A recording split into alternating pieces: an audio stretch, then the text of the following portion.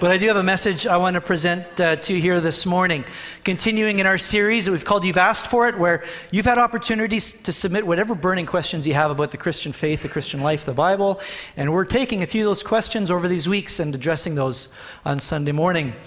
A number of those questions pertained to the afterlife, whether in the direction of heaven or in the direction of hell. And so I thought I was going to take a couple of those questions about the afterlife and speak about those over these next couple Sundays. This morning, addressing a question about heaven, and next week, I think you've got the title in your bulletin there. I wanted to give myself an extra week to prepare for that one. One of you was really nasty giving me that question. How can a loving God send people to hell? So that's so you're giving me high blood pressure, guys. You need to stop it. That's next week. But we're going to talk a bit this morning about heaven, not about what you think heaven is, what the Bible says heaven is. And I think it's a great topic, given that we had a funeral here in this space yesterday, about 24 hours ago, and I think I saw Danny. Danny, are you here somewhere? Okay, there's Danny. Some of the family. Cheryl, are you up there? Okay, the rest of the family, welcome, guys.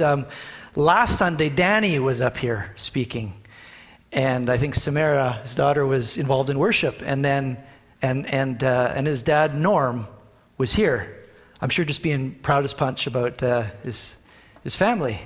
And the next day he had a stroke, and the following day, this past Tuesday, he passed away, and went to receive his eternal reward. And anyway, since that all happened since last Sunday, many of you were aware, many of you weren't. So I hope this message just is a source of joy and comfort to you guys this morning too, as we talk about what the Lord has in store for those who belong to Him. And I want to talk about heaven for a few reasons. First of all, because there's just a lot of curiosity about the topic, both in the church and outside the church. Whatever brand of spirituality someone claims, there's a lot of interest and curiosity about the afterlife, because we all know that death is a-coming, and we're going to have to face it, whatever it is. And so this brings all these questions to the fore. Do you know the best-selling Christian book of the last 15 years? The name of that book? Heaven is for Real. That's right. You were probably here in the first service. Yes, you were, Rob, but thank you. You're not supposed to spoil it, Rob. Yeah, many of you have read the book. The movie just came out, I think, in the last year or two. And it's a story of whether you think it's a nonfiction or fiction story. It's the account of a 4-year-old boy, Colton Burpee, who dies, I think, on the operating table, and for a period of time, and makes this journey to heaven, where he has these experiences, and he returns to life, and as a 4-year-old recounts these experiences, which his dad turns into a book, best-selling book of the last 15 years in Christian bookstores. So it obviously strikes a nerve, because we got all these questions, and in this book, if you've read it, you know that he sits on the lap of Jesus, and there's Mary beside him, and the angels are singing to him, and he gets fitted with wings and a halo, but he recounts how it was a little too tight for him. He needed one size up. But there was a halo, okay? He's met the Holy Spirit. The Holy Spirit's kind of blue, in case any of you were wondering. Interesting accounts, but it kind of strikes a nerve. We have all these answers we see questions to. Is my dog Rusty going to be in heaven, right? Am I going to recognize Grandpa when I'm there? And so our mind turns to heaven a lot with these questions. And we want to turn to the Bible with those questions. I mean, books are okay, but I would caution you about trying to find too many answers or insights in books. In fact, the big bestseller before this Heaven is for Real book was by a young kid named Alex Malarkey. I think the name of the book was The Boy Who Came Back from Heaven. And a couple of years ago, he confessed that the whole thing was a fabrication and everything. And some of you maybe read the book. So anyway, we don't want to put too much stock in there. We're not going to find helpful answers there, but we will find helpful answers here to the questions that we have. I want to speak about heaven too, because there is a lot of misinformation, maybe because of things we're exposed to outside of the Bible, in movies and in pictures. We have this picture of heaven that as I've studied the Bible, I realized wasn't really the biblical picture of what God has in store for those who belong to him. My view maybe had been shaped more by Hollywood than the Bible, or maybe by the Philadelphia cream cheese commercials. Have you seen that? Those? I haven't seen those in a while. But right, what is heaven? Heaven is that place on fluffy clouds where you have a white robe, and wear wings and play a harp and eat cream cheese. Now, some of you, that sounds really good. You would go for that. Some of you, that whole picture of heaven is just not appetizing at all. Really? That sounds boring. But this is kind of the picture we have when we hear the word heaven. Some version of this. Disembodied spirits floating around in some sort of peaceful, serene, white, shiny place where God is. I also want to talk about heaven because it has implications. The answer has implications for how we live today. The answers matter. So what do we normally mean when we use the word heaven? When we talk about heaven, we're normally referring to that place that is the final destination of all of those who belong to God. That place where we will live forever in the presence of God. That place we call heaven.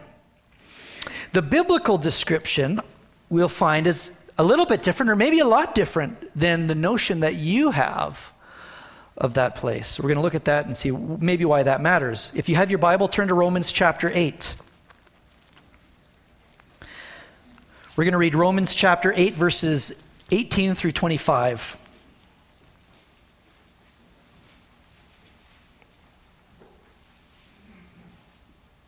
Romans 8, 18 through 25.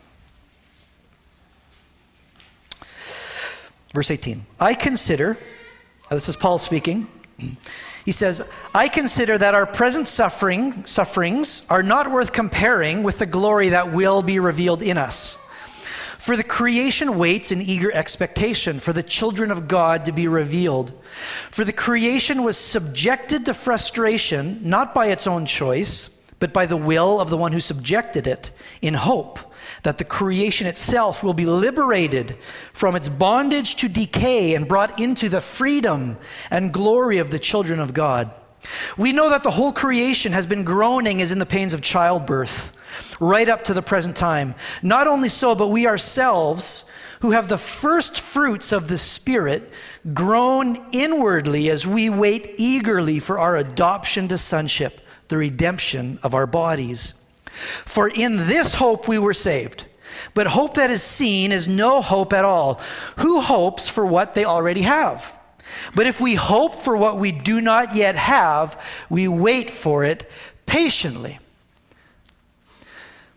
So Paul, he begins by talking about all the sufferings that he faces and all the sufferings he sees in the world and all of creation. And he uses the words like sufferings, frustration, decay, groaning. And he's talking about all of the effects of sin in human existence. Sin in our body. I mean, some of you, you know the groaning of sin in your body, right? You know sickness. You know that feeling. You know that frustration. We see it in the world, a world laden with the effects of brokenness and sinfulness. And it's in this context that he speaks about the hope that he's clinging on to. In the face of all this groaning and suffering and sin, he has a hope. What is his hope? What is his hope? We might say heaven. Okay, what kind of heaven? Because we might expect that Paul would say something like this. I'm groaning inwardly to be free from all this suffering, to be free from this world which is a sinking ship. I long to be rescued, to be evacuated from this place and brought to wherever God is, heaven, where I can dwell with him there forever. That's what we might expect him to describe as his hope, because that's certainly the way that many of the hymn writers over the years, beautiful hymns that we sing, describe the hope, normally in the last verse. Right? You get to the last verse and it talks about heaven. And you've got a hymn like I'll Fly Away, which says, one glad morning when this life is o'er, I'll fly away. To that land on God's celestial shore, I'll fly away. Or Abide with Me, which says, shine through the gloom, point me to the skies. Heaven's morning breaks and earth's vain shadows flee. Normally, in these hymns, it depicts the Christian's hope, the hope of heaven, as this evacuation from this broken place, this place of suffering, to another place where God is, where we will dwell with him forever. And that's not wrong, but it's just incomplete. It's incomplete. That's not the hope that Paul describes here in this chapter. What is the hope? Anybody want to hazard a guess? No, you don't. Okay. I know, you're nervous. He says, my hope is the redemption of my body. Did you see that? In this hope we were saved. What is he groaning inwardly? What is he waiting eagerly for? He's waiting for the redemption of his body, he says. Now, what does he mean when he says the redemption of his body is his hope?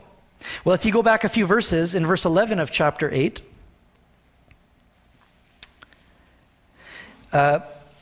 he says this, if the spirit of him who raised Jesus from the dead is living in you, then he who raised Christ from the dead will also give life to your mortal bodies because of his spirit who lives in you. So he's saying that there is a life that this body is yet going to have, this mortal body, and it's the same sort of life that was given to Jesus when Jesus was raised from the dead. So he says, what will happen to Christ is my hope. What will happen to Christ is what will happen to me if I belong to him, if I have his spirit that dwells within me. And what happened to Jesus Christ? He died on the cross, and 3 days later, what did he do? This is where you feel good about yourself. You all get the right answer. He rose from the dead. He didn't rise as some sort of spirit ghost man who appeared in a vision to people before he ascended back up to heaven. No, he arose a human being with a human body. And he came and he said to Thomas, no, don't be scared. I'm not a ghost, Thomas. Touch, flesh, bone, blood. He had been resurrected in his body, and he looked like Jesus. He was recognized as Jesus. Oh, there's Jesus. Why? Because he looks like Jesus. He had the body of Jesus. And so there was continuity in his body, and yet there was some degree of change. There was transformation. This was a glorious body, the same and yet different. Different in that this body now was free, was liberated from all the effects of sin. You can imagine a body where sin has no effect, there is no decay, there is only strength, life, and complete health and complete well-being. And this was the resurrected body of Jesus, a real body, but a changed body. We often think of the resurrection kind of as the poor little sister to the crucifixion. It was nice, Jesus just throwing a little icing on the cake. I gave you the resurrection, I gave you the crucifixion, I'm just going to throw in the resurrection. It's kind of the free dessert after the entree, or maybe the point after the field, or after the touchdown, right? It's all about the crucifixion and the resurrection. That's kind of nice. That's not how the Bible speaks about the importance of the resurrection. Paul in the New Testament speaks about the resurrection as the linchpin of our hope, the anchor of our hope, the thing that secures our liberation and secures our life. Look what Paul says in 1 Corinthians chapter 15, verses 12. He says, if it is preached that Christ has not been raised from the dead, or if it has been sorry, let me begin again. But if it is preached that Christ has been raised from the dead, how can some of you say that there is no resurrection from the dead? If there is no resurrection of the dead, then not even Christ has been raised. And if Christ has not been raised, our preaching is useless, and so is your faith. If there's no resurrection, your faith is useless. He goes on in verse 16. If the dead are not raised, then Christ has not been raised either. And if Christ has not been raised, your faith is futile, and you are still in your sins. Why? Why are you still in your sins if Jesus died on the cross but didn't raise from the dead? It's because sin has a certain effect. The Bible tells us what the effect of sin is. For the wages of sin is death. Sin necessarily brings death. Sin can only be undone where the effects of sin are totally undone. Right? And so on the cross, Jesus dies for your sin and my sin, the sins of the world. He pays the price for those sins on the cross, but the cross necessitates the resurrection. It is incomplete without the resurrection. Sin leads to death, and death too must be overcome as sin is overcome. And Jesus overcomes the power of death.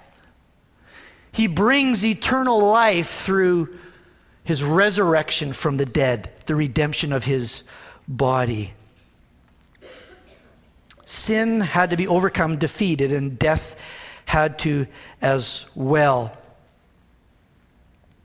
And so he has this resurrected body, full of life, not like life before, full life.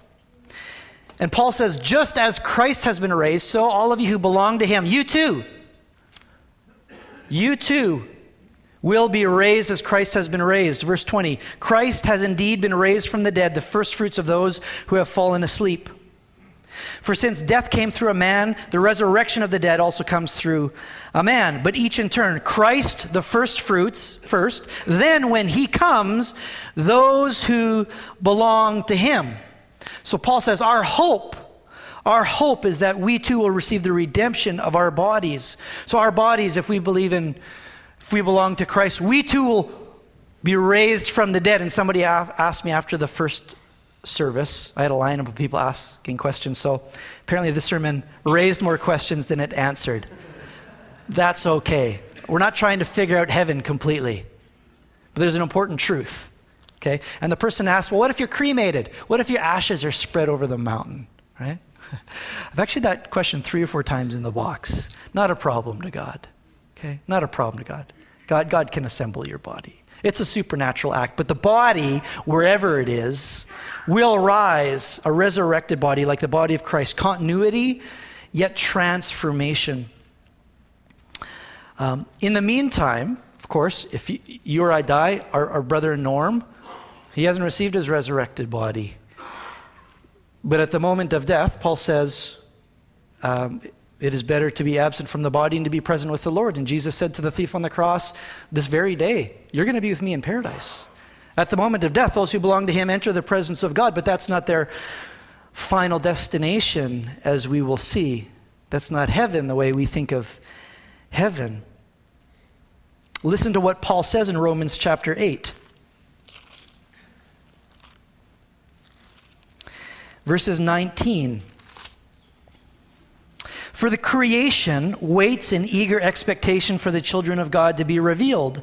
For the creation was subjected to frustration, not by its own choice, but by the will of the one who subjected it, in hope that the creation itself will be liberated from its bondage to decay and brought into the freedom and the glory of the children of God. Why in the world is he talking about creation when he's talking about his hope in heaven and the redemption of his body? And it's because here's an important truth. Paul is saying that not only is salvation about saving your soul, salvation is about saving your body, redeeming your body. Not only is it about redeeming your body, but in salvation, God is doing a redemptive work over all of creation. When Jesus came and he died on the cross, it was for way more than saving your soul. He was enacting his plan to redeem all of creation, that it might be liberated from its bondage to decay, just like our bodies. All the brokenness and the effects of sin that God has allowed to be unleashed into the world. Because it said that creation has been subjected to frustration, not by its own choice, but by the will of the one who subjected it. Who's that person? Not Satan, that's God. God subjects it. God allows the world to receive the reward of its sin in all its various forms and sufferings. But God had a plan to liberate us and liberate creation from the power and the effects of sin and to restore it. So what Paul is saying is here is God is not going to destroy the earth the way we normally think of God destroying the earth. It says in 2 Peter chapter 3 that on that day, fire will come and will kind of melt the elements, and it's a bit of a apocalyptic sort of scene, but we think of fire more often as destruction, and it's talking about fire as purification. What does a fire do? You put something in the furnace, and the fire burns away the impurities. And what does it leave? It leaves that which is pure. That's what he's talking about. He's talking about the impurities being burned away, and all that's left is that which is good and of God. Right? He says that's going to happen to the world. Right? Death gets nothing. Right?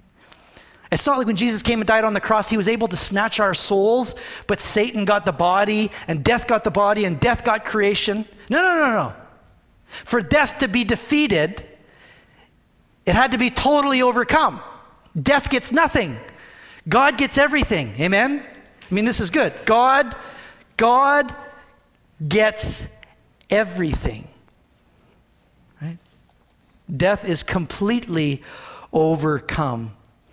And so God is not going to destroy the earth so much as he will purify it, he will redeem it, he will restore it. And that's all kind of a mystery, just as it is a mystery how the body will be redeemed. There will be continuity.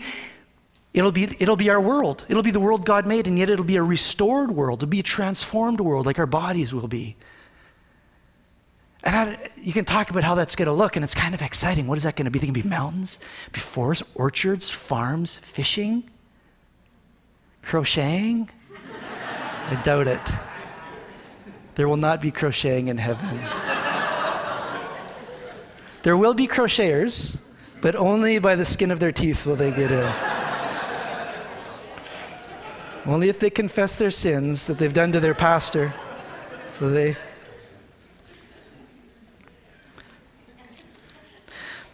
So this is the plan of God. This is the salvation of God. And we get this picture at the very end of the Bible. You know, the Bible begins with the creation of the world.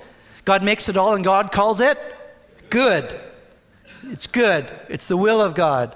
He delights in it. And then sin enters the world, and the whole Bible is the story of how God returns, restores, redeems it all. And so at the very end of the Bible, you have this picture of this time, heaven, the destination of those who belong to God in Christ Jesus. And in Revelation 21, verse 1, it says, "Then I saw," this is what John sees, "Then I saw a new heaven and a new earth, for the first heaven and the first earth had passed away, and there was no longer any sea. I saw the holy city, the new Jerusalem, coming down out of heaven from God, prepared as a bride, beautifully dressed for her husband. And I heard a loud voice from the throne saying, 'Look, God's dwelling place is now among the people, and he will dwell with them. They will be his people, and God himself will be with them, and he will be their God. He will wipe every tear from their eyes. There will be no more death, no more mourning, no more crying, no more pain, for the old order of things has passed away.'" All that frustration, all that groaning is gone. Now it's just redemption, liberation. "He who is seated on the throne said, 'I am making everything new.'" I am making everything new. This is God's plan of salvation. So, and if you go on, I won't read in chapter 22, but what you get is the language of Eden. You get the language of restoration. And so all that to say, our final destination as those who belong to God is not this heaven far away that's alien to us. Heaven's final destination is here. God dwells with his people on the world that he made that was fallen, but which is redeemed through Jesus Christ. It does say in Philippians chapter 3, verse 20, and you might say, hold on, I mean, there's certain passages in the Bible that kind of beg certain questions, but it says in Philippians chapter 3:20 that we are citizens of heaven. Citizens of heaven. This is true. And when Paul said that we are citizens of heaven in Philippians 3 chapter 20, he didn't mean that our home is in heaven. You know, we say this place is not our home. We're going home. Well, that's not necessarily true. This place is our home. This place will be our home. Be a different place, but it'll be this place.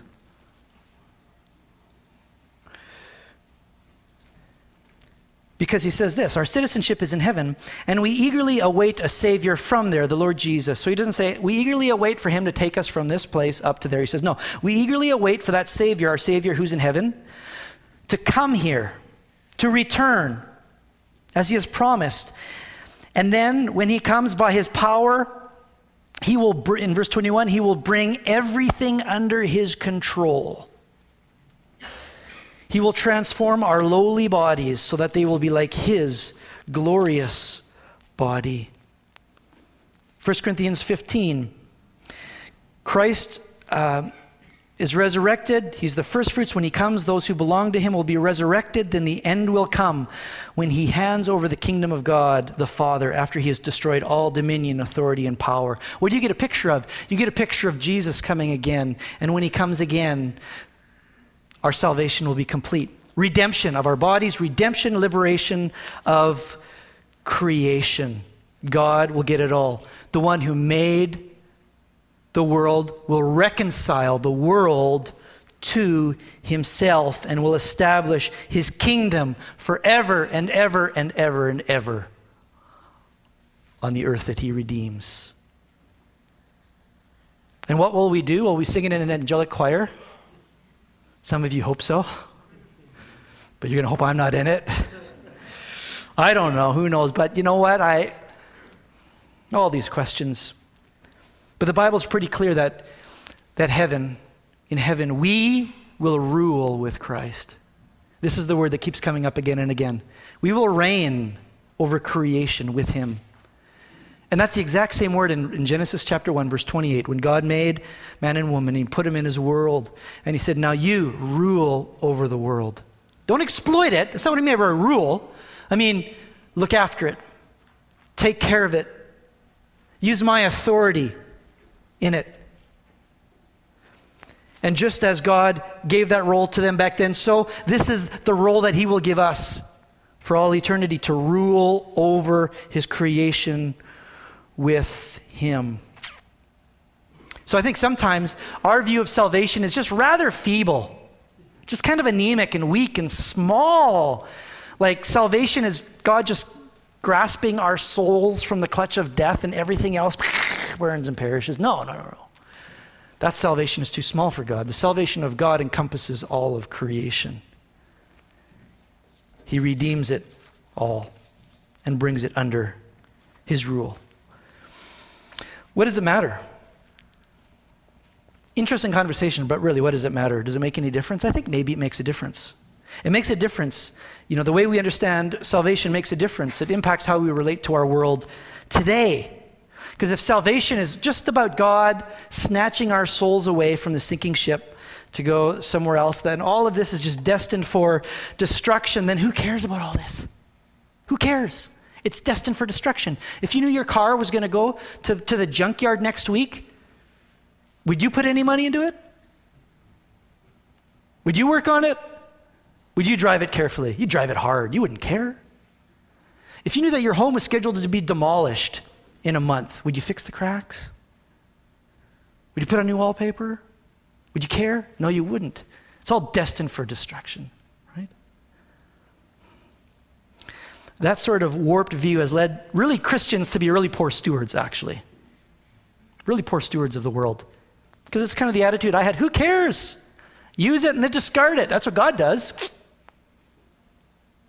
Not so. Not so if Paul's to be believed. It's led to Christians retreating from the world. Now, I love being a Mennonite because I get to eat Veronica and Schmontfat and Parmesan, and I've been introduced to those glories. But you know, my ancestors, they did a lot well, but I think they kind of embraced this sort of wrong thinking about salvation, which led them to retreat from the world. They found their little corner where they couldn't be disturbed, where they could wait till God would evacuate them up to their home. Except that's not what it's about. We ought not to retreat from the world, but if this is true, we are to exert effort to bring God's kingdom and reality into this world. And this is the prayer of the Christian, isn't it? Thy kingdom come, thy will be done on earth as it is in heaven. This is to be the heart cry of those who follow Jesus, who have this hope. And Paul says, he ends his chapter on resurrection, 1 Corinthians 15. It's all about the resurrection, the life to come. His last verse, he says this. He wraps it all up and he says, therefore, all of this being true, therefore, my dear brothers and sisters, stand firm, let nothing move you. Always give yourselves fully to the work of the Lord, because you know that your labor in the Lord is not in vain. What does he mean when he says, because now you know your labor in the Lord is not in vain? I think what Paul is saying is, listen, everything you do here in building the kingdom of God is not in vain, because it will remain. It will remain. When God comes and he ushers in his kingdom in completion, that which you have built, all of your work and your efforts will remain. None of it will have been done in vain, he says. So therefore, work, stand firm. God will incorporate your work into his liberated, renewed world in some sort of, mysterious way. Don't retreat from the world. Work in it. So I get excited about that picture of heaven. I hope you do too. I get excited about God's scope of salvation, how broad it is, how he will redeem and liberate all of creation and even our bodies. Hopefully I won't have thinking arms in heaven. We will reign with God in his restored creation forever and ever and ever. And forever and ever is a long time. When you think of eternity, how can you even compute that? You can't. It makes your head hurt. But I heard an illustration once that kind of, for the first time, I felt the weight of eternity. And a man said, eternity it's like, imagine the earth, which is a ball that's 25,000 miles around in diameter or in circumference. Imagine that the earth is a steel ball, solid steel, and that there's a canary that gets released from a cage once every million years. And that canary comes and he lands on the ball, the earth-sized ball, and he sharpens his beak on the ball, and then he returns to his cage. And a million years later, released from the cage again, and comes and sharpens his beak. By the time that earth-sized ball of steel is reduced to a BB, eternity will have just begun. I thought, wow. It hit me. That's a long time. There's a lot on the line. It kind of put everything here and now into perspective, and I think it did for Paul as well, because he opened that passage by saying this in Romans 8:18, I consider that our present sufferings are not worth comparing with the glory that will be revealed in us. All of the brokenness, all of the suffering, all the groaning, all the frustration, all the decay that we are subjected to now, it's not worth comparing to all the glory that we will know for all of eternity when God redeems us and our bodies and all of creation. So, let's stay faithful. As his people, let's fix our eyes on that hope. Let's fix our eyes forward in it. Let's not just wait to be taken away somewhere far, far away. But as Paul said, let's stand firm, immovable, and let's labor for the Lord, building his kingdom, the kingdom of heaven on earth,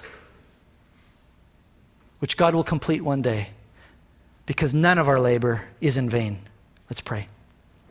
Would you stand with me?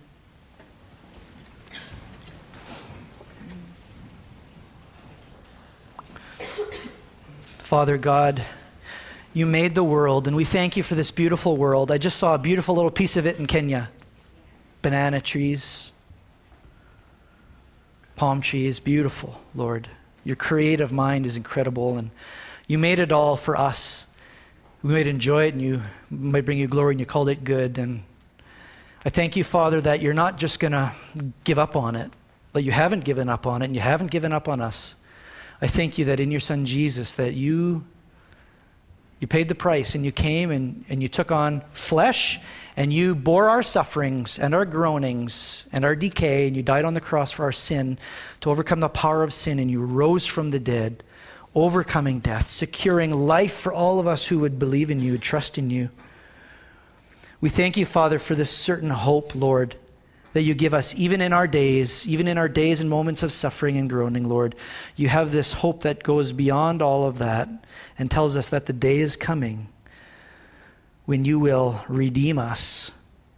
You will redeem our bodies, and you will redeem this world, and we will rule with you forever and ever and ever. We long for that day, Lord, but until that day comes, I just pray that, as Paul said, that we might stand firm, be unmovable, Lord, that we might not wait, but that we would work for you.